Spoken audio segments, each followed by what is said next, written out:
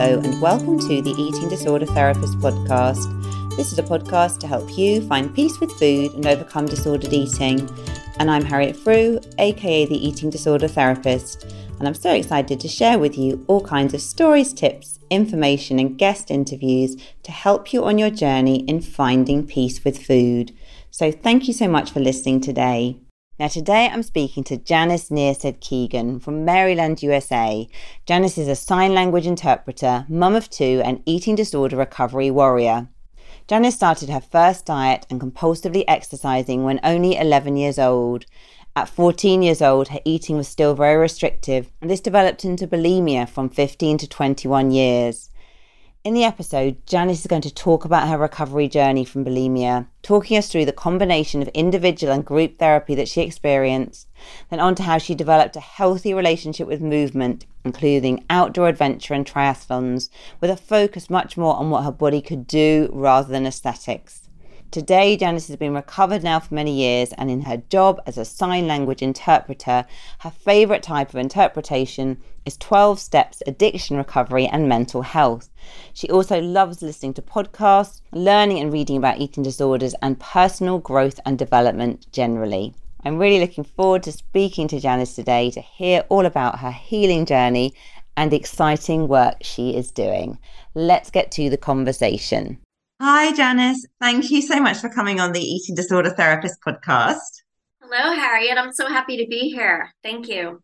So, Janice, you are my first guest of 2023, so I'm very excited to have you here. That's right. I didn't realize that. So, Janice, what's going on for you? Like, you're based in Maryland. I know we were talking a little bit off air before we came on, but like, what's going on for you in Maryland? How's the weather and everything? Okay, so it's actually unusually warm today, which is wonderful. And I'm out off today, which is great. It's a federal holiday here because New Year's Day was on a Sunday. So I'm off today and actually getting paid because I'm a senior interpreter now at my company, which is great. So I'm off today and I'll be able to spend time with my family. And yeah. Brilliant. And you're a sign language interpreter, are you? Can you just tell us a little bit more about your job? Sure. Okay. So I am involved in the deaf community here in the US. So in the US, we use American Sign Language. So I'm an American Sign Language / English interpreter. And I work full time as I'm a staff interpreter for a company. But the majority of work that I do is medical and mental health and addiction recovery interpreting. So I don't work in the field of eating disorders. I actually thought about doing that or doing some adventure-based counseling and other things that have helped me. However, my commitment is to the deaf community.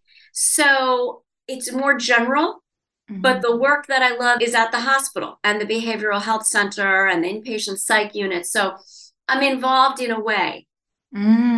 Sure. Well, it sounds like a really interesting and such a valuable and I can imagine rewarding job.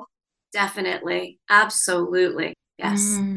Brilliant. Well, thank you for sharing. I'm sure that'll be of interest to the listeners because it's quite an unusual job as well, isn't it? I don't know if many people have those skills. Yeah, that's true. I live in Maryland and it's a huge deaf community here in the DC metropolitan area, Washington, DC, Maryland, Virginia. It's the hugest deaf community in the US. There's also a big community in Rochester, New York, but here in DC has the most access. So there are actually quite a lot of interpreters here because there are quite a lot of deaf people here. But yes, it is unique. And I first started out after I learned sign language. I had wanted to be fluent for so many years. It was a dream of mine. And after working, taking classes and working in the deaf community, I actually went to Gallaudet University, which is the only liberal arts university for the deaf in the world. And we have deaf people from all over.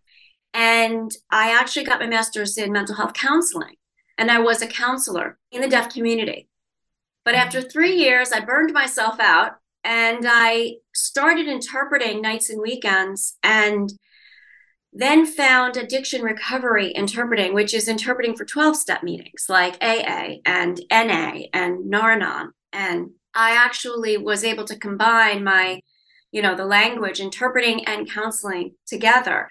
I'm still in the field of mental health, but as an interpreter.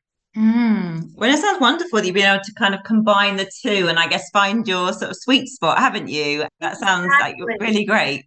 Thank you. Mm. It took a long time and a lot of thinking and, finding my way, but I was able to do that. I love my work, definitely. And yes, rich rewarded for it. Well, thank you so much for sharing. So, Janice, obviously, like, although we're fascinated by your job, the main reason we've got you here is because you have had your own eating disorder recovery journey, haven't you? Was really wonderful just to hear a little bit more about that today. Could you sort of just tell us a little bit, sort of take Of us course. back really and tell us a bit about your story? Yes. Okay. So I feel like I guess I was in the middle of a perfect storm. I believe I have like all of the factors for developing an eating disorder: genetic, environment, diet culture, you name it. And actually, I was 9. I was actually 11. I don't know why I say 9, but it's 11. That's when I really started my first diet and actually like had the goal of losing weight and started biking around the track many times, over exercising, biking everywhere. I would have to exercise before a meal. It's like how I earned a meal. And yeah, there were so many factors which contributed, but I do believe a lot of it was looking at the models in the magazines and wanting to look exactly like them and chasing that fantasy and kind of thinking that it was the only way that I would find love, which really sounds silly right now, but it really was. And that continued on. And then freshman year in high school, I was 13 when I got my period. And I inadvertently went up 2 sizes in pants. I went shopping with my mom, and she was just appalled that I had somehow gained weight. And I think about, was it a small t trauma? I don't know, but it was a little bit public too because we were out and I was trying on clothes and it was just very shameful. Like she was just angry that I had gained weight. And obviously it was because I had gotten my period. So that began, I guess, triggered me wanting to get skinny. And freshman year in high school, so age 14, I was restricting, very much restricting. I also did that I did that all the way through, but I also was very into restricting my freshman year in college too, when I was 18. And at that point, I did lose my period for a year. So I don't know if I can say it was anorexia, but I definitely was rejoicing in, feeling my ribs and that feeling of starving myself. So 14 was when I was doing that. And I started running with my dad. And I love my parents, but my parents were part of that generation. And I don't know what it was, but they did not want me to get fat. And I got that message in many different ways. The interesting thing is that it was also there for my sister, but my sister has a different personality. I'm more of a people pleaser. I really wanted their approval. My sister said, I don't care. I want to eat. And I ended up with the eating disorder. So my dad and I started running. Love my dad, but running with my dad was not a good thing. So I was starving myself. And what happened was when I was 15, we'd gone to a family party and there were all these appetizers and the dinner wasn't coming out and it wasn't coming out and I was starving. So I ended up eating potato chips and onion dip, my absolute favorite thing, of course, and I couldn't stop because I was so hungry. And I ate so much of it that I became, it was utter panic. And I was terrified that I would just be immediately fat. And that was the first time that I purged. So I at first thought, oh, I'm never going to do that again. And then I thought I kind of had found the secret key to being able to eat what I wanted and be skinny. So it ended up that I couldn't stop. I was able to eat like very healthy, for weeks, even a month or so at a time. But then I was so depriving myself of all the foods that I wanted to eat that I considered, fattening. And I would just eat them all and throw them up. I ended up having bulimia from 15 to 21 or so, probably 22. So that's mainly what I had. Yeah. That really struck as well. It sounds that you're quite young, weren't you? Like you say, 11 years old when you first thought that you needed to lose weight and you felt that real dissatisfaction with your body. So I'm really struck by that. It's very young, isn't it? You're still a child at that age. I know, it's sad. Yeah. My mom and I had watched this movie called Before and After. And that was when all of that before and after stuff started, where, people would show their bodies and then show them after. And I wanted that adulation. I wanted that, like, people's approval of my body. I believe that was when that whole thinking kind of started. And, wanting to, of course, look like Olivia Newton-John. And I could never look like her, but I certainly tried to and hurt Mm. myself a lot in the process. Yeah, and it's sure. And it's so interesting, isn't it? How you said like you recognize there's a difference with you and your sister, and how there was something about you, perhaps that you were wanting to kind of please. And it sounds like perhaps a lot of pressure from your parents. I guess they're not kind of realizing, are they? They're just kind of brought up in this diet culture world and just passing on these messages unconsciously, really. But it's so Right. interesting, isn't it? How for you, perhaps that was a different experience. And then your sister sort of interpreted that feedback very differently, or is that right? Oh, yes, yes. Our personalities are pretty much opposite. She didn't buy into it, it just bounced off her. I was more malleable and I internalized all of it. We grew up with a lot of my dad, my mom would comment on other people's bodies, and it's a voice that's still in my head. I have to be mindful of it and change the thoughts in my head because, yeah, they were always commenting on other people's bodies. And yeah, I found out really quickly that I shouldn't look like that and that I'd better not. I'd better take whatever actions I needed not to. I believe, yes, that my father was, I think trying to save me from the culture and how they treat women in larger bodies. And the thing is that I wasn't in a larger body, but I then sure believed that I was.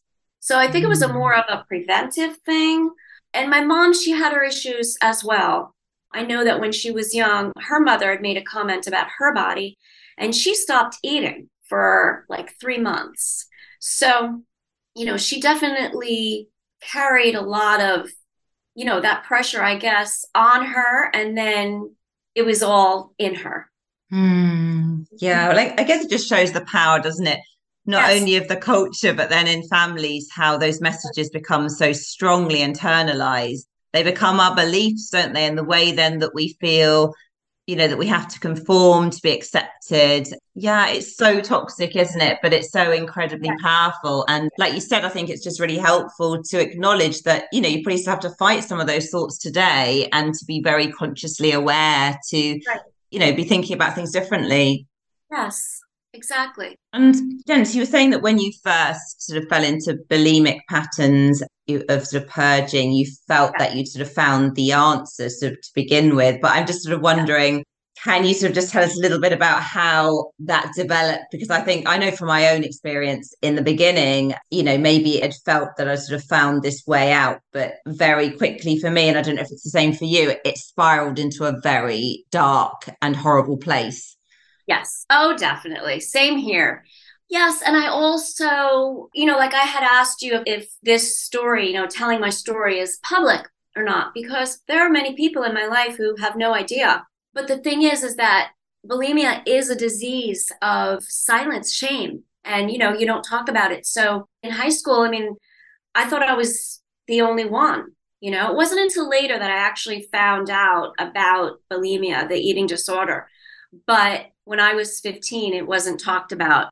So I felt very alone in it. And it just got worse and worse and it took over, of course. And I feel like that whole time I was trying to recover. I was trying to find ways to recover from it. You know, it's so similar to addiction, I believe, in that it's not like I planned to have bulimia from 15 to 21, you know. No, I was trying that whole time, you know, just like I think many addicts are trying, and finding different things that help along the way that eventually add up and do help you. But yeah, I was a freshman in college when I first went to the counseling center at school. And I walked in, and you had to write down your problem on a piece of paper. And I was like terrified. I stood around and I finally wrote down bulimia. I put it in at the desk, and the counselor called me, and I had a few sessions with her, but it was like everywhere I looked, I found other girls who had bulimia too. And it was like I could just spot them. We could spot each other. And I ended up asking the counselor if she could set up a group. And so we all went in there and had a group at college, which was very, very helpful. And I look back now, and still so many things that were said in there, and also from friends who were also struggling with bulimia, things that they have told me in helping each other really did help me. That was very helpful. It was amazing to find out that I wasn't the only one, that, you know, there were all of us in there. That was definitely helpful. That was the first time that I reached out for help with it. And Janice, can you say a little bit more about sort of what was it about the group that really helped you? Because I'm guessing were many things, but can you sort of share with the listeners some of the things that really sort of help you to start to heal? Yeah, it's funny. I mean, I remember some of the meetings like it was yesterday. I also think that I became very close with one, and I think one-on-one, we really supported each other.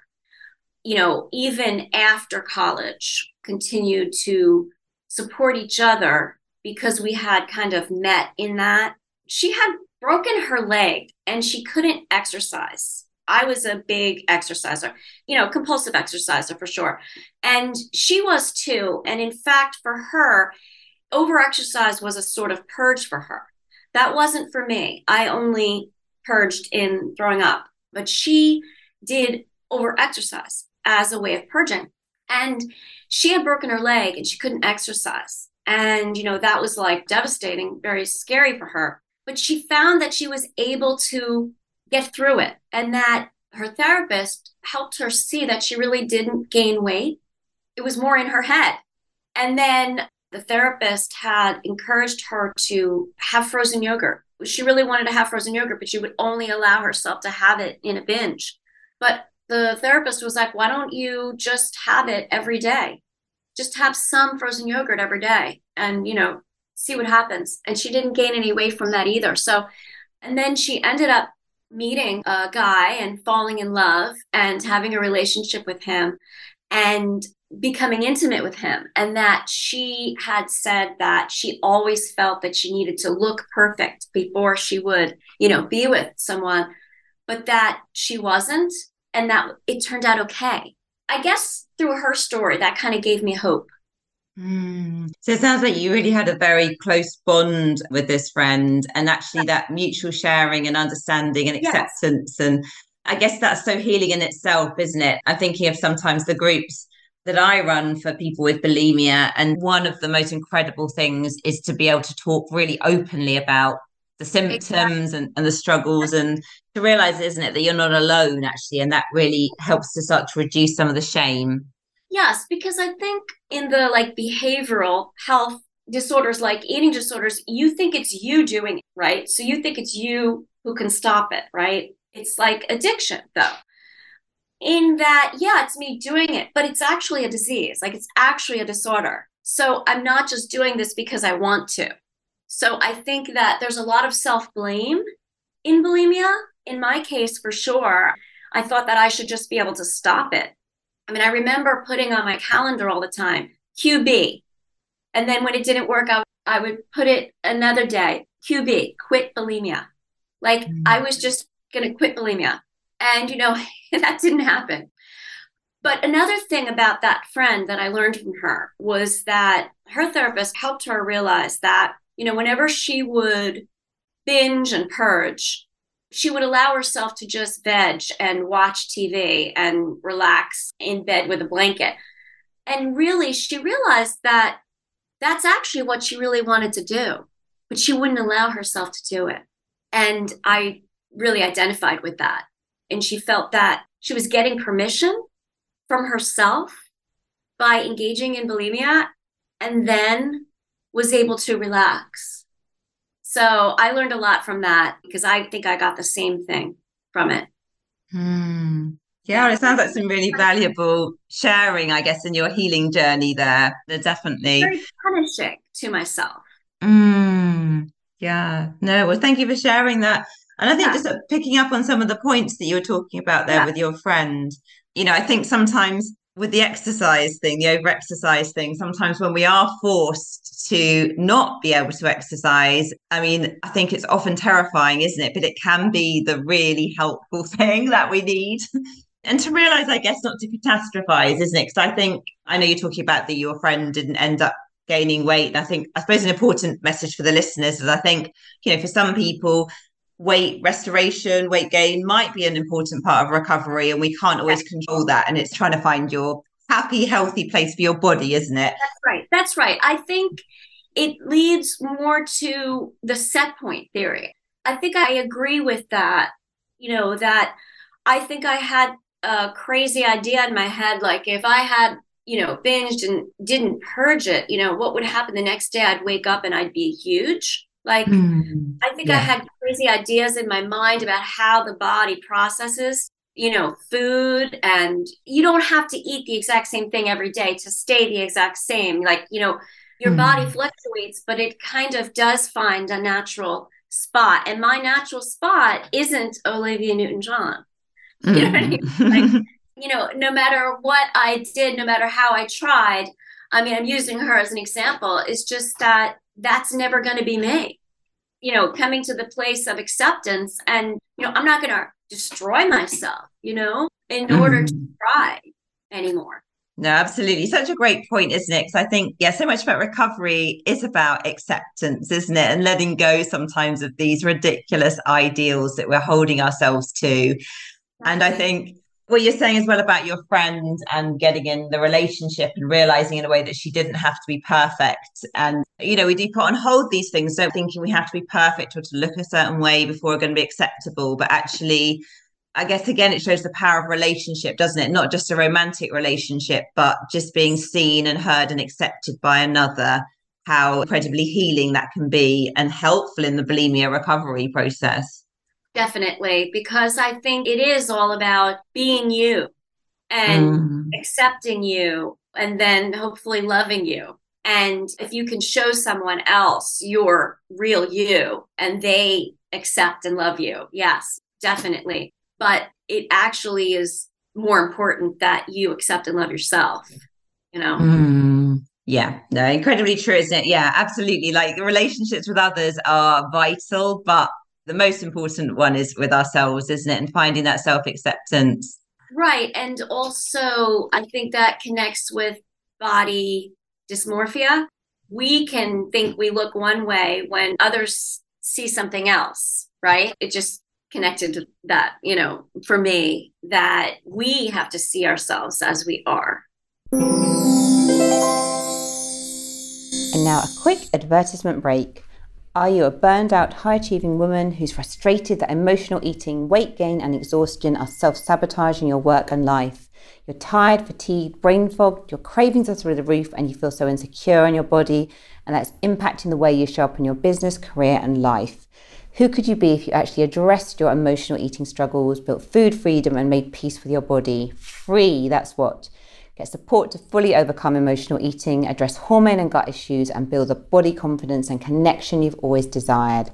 If you're ready to address each piece, be sure to check out Amber Romaniak, emotional eating, digestive and hormone expert with 9 years of experience helping over 1,500 women with support on all of the above, without diets, without restriction or quick fixes.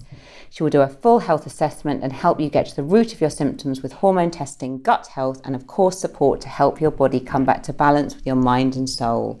Visit amberapproved.ca to book a 30-minute body freedom call or check out the No Sugarcoating podcast today to learn more about the connections between our relationship with food, mindset, and our health, and how it impacts the way we show up in all areas of our lives.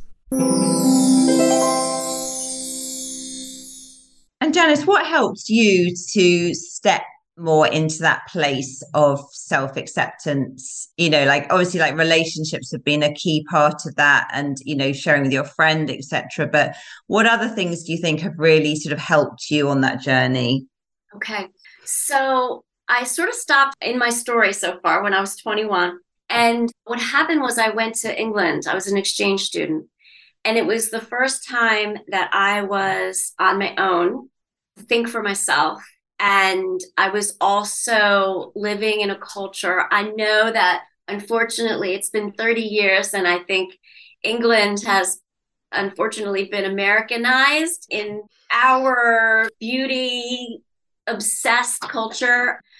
But at the time in 1989, I found it to be a place that was not as focused on people's looks and much more relaxed about body, weight, size. It wasn't in the forefront like it is here.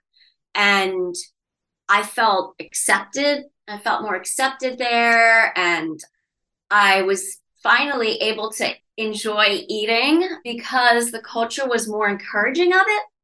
Like my roommate and I, we had biscuits, and tea all the time for people to come and go as they please. And the tea and scones, and we miss a train, we got tea and scone, and I started eating and enjoying food I didn't allow myself to in the US, right? And a lot of things about that being there and that experience really helped me to find me in a way outside of my family and figure out my own values and all of that. And so I think that really kick-started me. Although I had been trying all of this time to get out of my eating disorder, being there was immensely helpful. And then when I came back, I was really stopping purging. That's what I was doing. I was stopping purging, and I wasn't allowing myself to eat all the things that I wouldn't allow myself to eat except within a binge. I ended up, and I think it's similar to addiction. When you give up an addiction, you feel all the things that you didn't allow yourself to feel. I came back from England, had a major depression, and allowed myself to eat, and I stopped the purging. And, I probably had slips, along the way, but for the most part, I stopped the purging and I started eating candy bars and things that I never imagined allowing myself to eat. I did gain weight, and also my metabolism was really screwed up. So it took me several years to actually, I guess, get to my set point. So that helped me. Coming back, then I went to Gallaudet University, which helped me. And what helped me there was I was involved in an adventure-based counseling program. And it was about doing like physical challenges and then debriefing about them. And it was all about like physical challenges, but it wasn't at all based on what your body looked like. So I got involved in rock climbing and caving and hiking and exploring nature, and the debriefing, really helped me actually with my self-esteem, because my self-esteem was very low, and that really, really helped me. And then I loved the debriefing, and so my fellow students encouraged me to actually study counseling. So that's what I did. And being in the mental health counseling program, we were all required to go for therapy, thank goodness. So I actually had my first real one-on-one individual therapist, and I wasn't planning on telling her at all about my eating disorder. And then, one day I started telling a story and I kind of couldn't tell the story without telling her, so ended up exploring that with her for a couple of years. So that was incredibly helpful. And then I did have other therapists over the years, but what helped me was doing things that showed me what my body could do and less focus on what it looked like. So I got involved in running and sprint triathlons, and I really, really enjoyed that. And I did trapeze, I did a lot of different things, windsurfing, water skiing. It was like, wow, my body could do this, but I was really trying to not focus on what it looked like, more on what it could do. So I think that really was very helpful to me. Mm. Yeah, no, brilliant. Well, so many great things that you've shared there, Janice, which I think have been so sort of important in your recovery. Yeah, I just want to kind of like summarize some of those things. I think they're really so key for sort of relating them in my own recovery, but also I'm sure for people listening. But I think the first thing when you were talking about moving to a different place, like you came to the UK, sometimes it can be a really helpful thing, can't it? Like, even if we have loving, supportive relationships at home, sometimes we need some distance to begin to get to know ourselves, to start to think about our own beliefs and values. Sometimes that kind of separation can be, an important part of the process, can't I it? agree. I was forced to, think for myself. And yeah, I agree. Sure. And also talking about, allowing yourself to eat so many of the foods that perhaps before you would have only allowed yourself to eat during a binge. And I think that's such an important part of recovery, isn't it? Because we can sometimes be so black and white with kind of what's kind of non-binge foods, what are binge foods. But actually, when we start to permit those foods in baby steps, that as well can just really take those foods off a pedestal, can't it? And they don't feel so sort of addictive or sort of Yes. magnetizing anymore. Yes, exactly. And the deprivation definitely leads to, for me, the deprivation was what led to the binges for sure.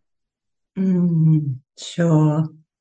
And I'm really struck by your journey in terms of embracing movement and activity and these physical challenges in various different aspects in your recovery. But it sounds like that was incredibly helpful for having a different relationship with your body, building self-esteem, realizing what your body can do. And I like you as well, you were talking about the debriefing and reflecting on some of those physical challenges. And it sounds like in that whole sense, it was just a very healthy relationship with movement, wasn't it? Which really helped you to shift forward and perhaps take the pressure off yourself so much with how you looked.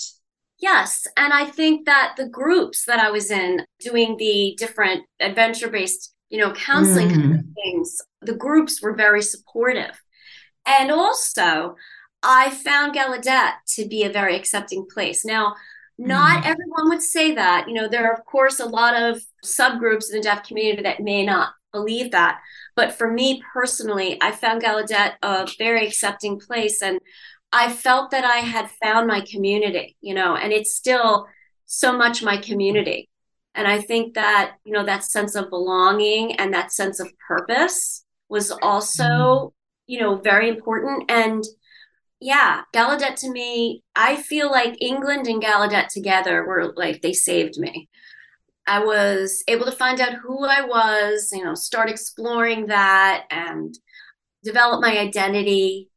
And I found being in the community to be very supportive. Yes. And also, it is about the food, right? It is about the food and it is about, the body, but it's about feelings too. So I also recognize that in bulimia, I was like getting rid of the emotions that I felt I couldn't feel.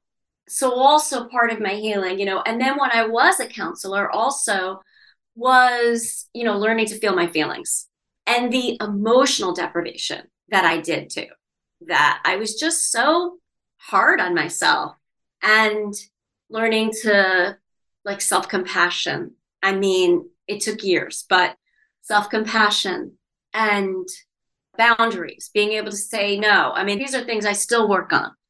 Being good to myself is something I still work on.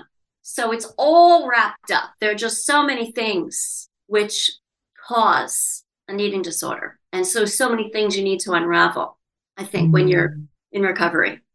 Yeah, no, it's so true, isn't it? But I think what really strikes me from your story as well is, some of those experiences that really open doors to you finding that acceptance, that belonging, that purpose, where you sort of felt you could be yourself, where you felt you more fitted in, that they were your people. And I think that's such an important part, isn't it, of recovery, to be Totally. able to step more into that place. Totally. Totally. I know that in your podcast, you talk a lot about that feeling of not being good enough, not feeling good enough. And I definitely had that.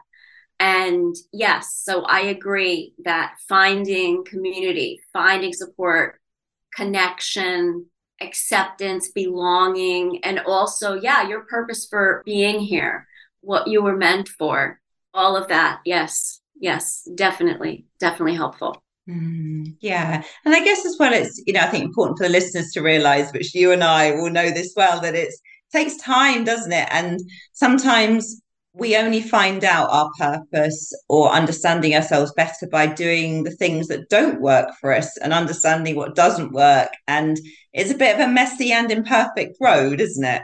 Yes, definitely. Oh my goodness, for sure. Like I said, I feel like I've tried so many things along the way, and then finally found some things that helped. And I think, it came from finally opening up and seeing what was inside and becoming vulnerable and in the groups that I was in. And also my mental health counseling program was almost like 2 years of group therapy, if you think about it, because our cohort, we were always there. And that was the first place that I was very open with my eating disorder recovery.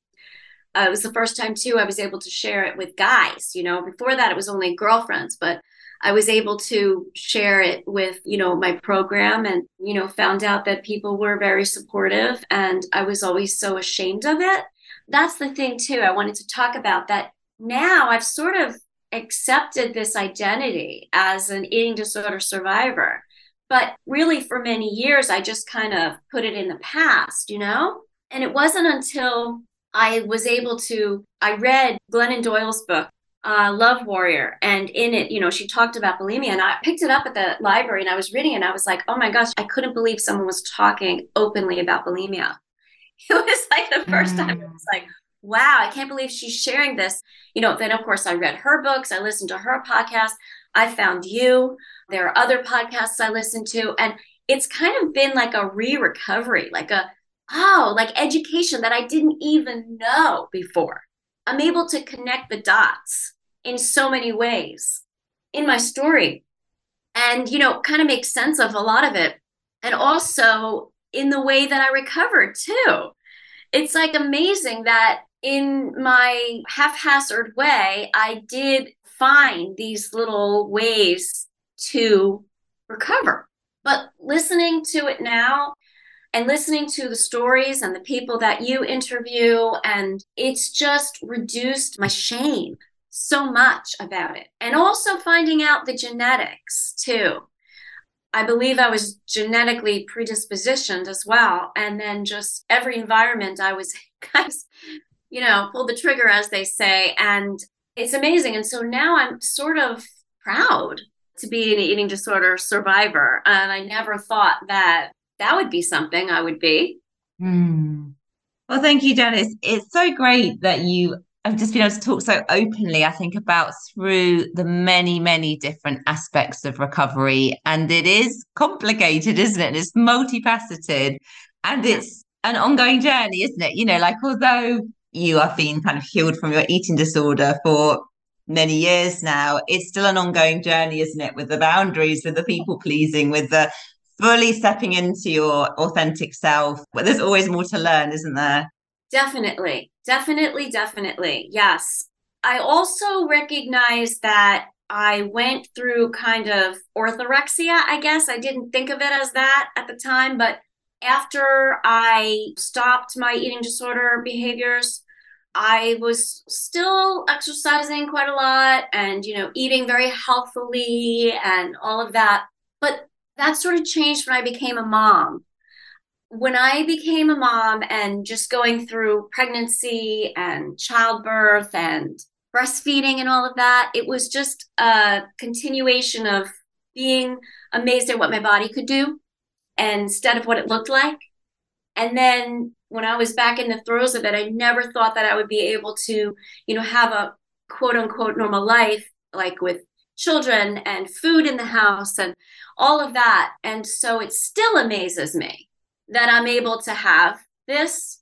But yeah, exactly. I still have days where I'm not happy with my body, but I'm not going to destroy myself over it anymore.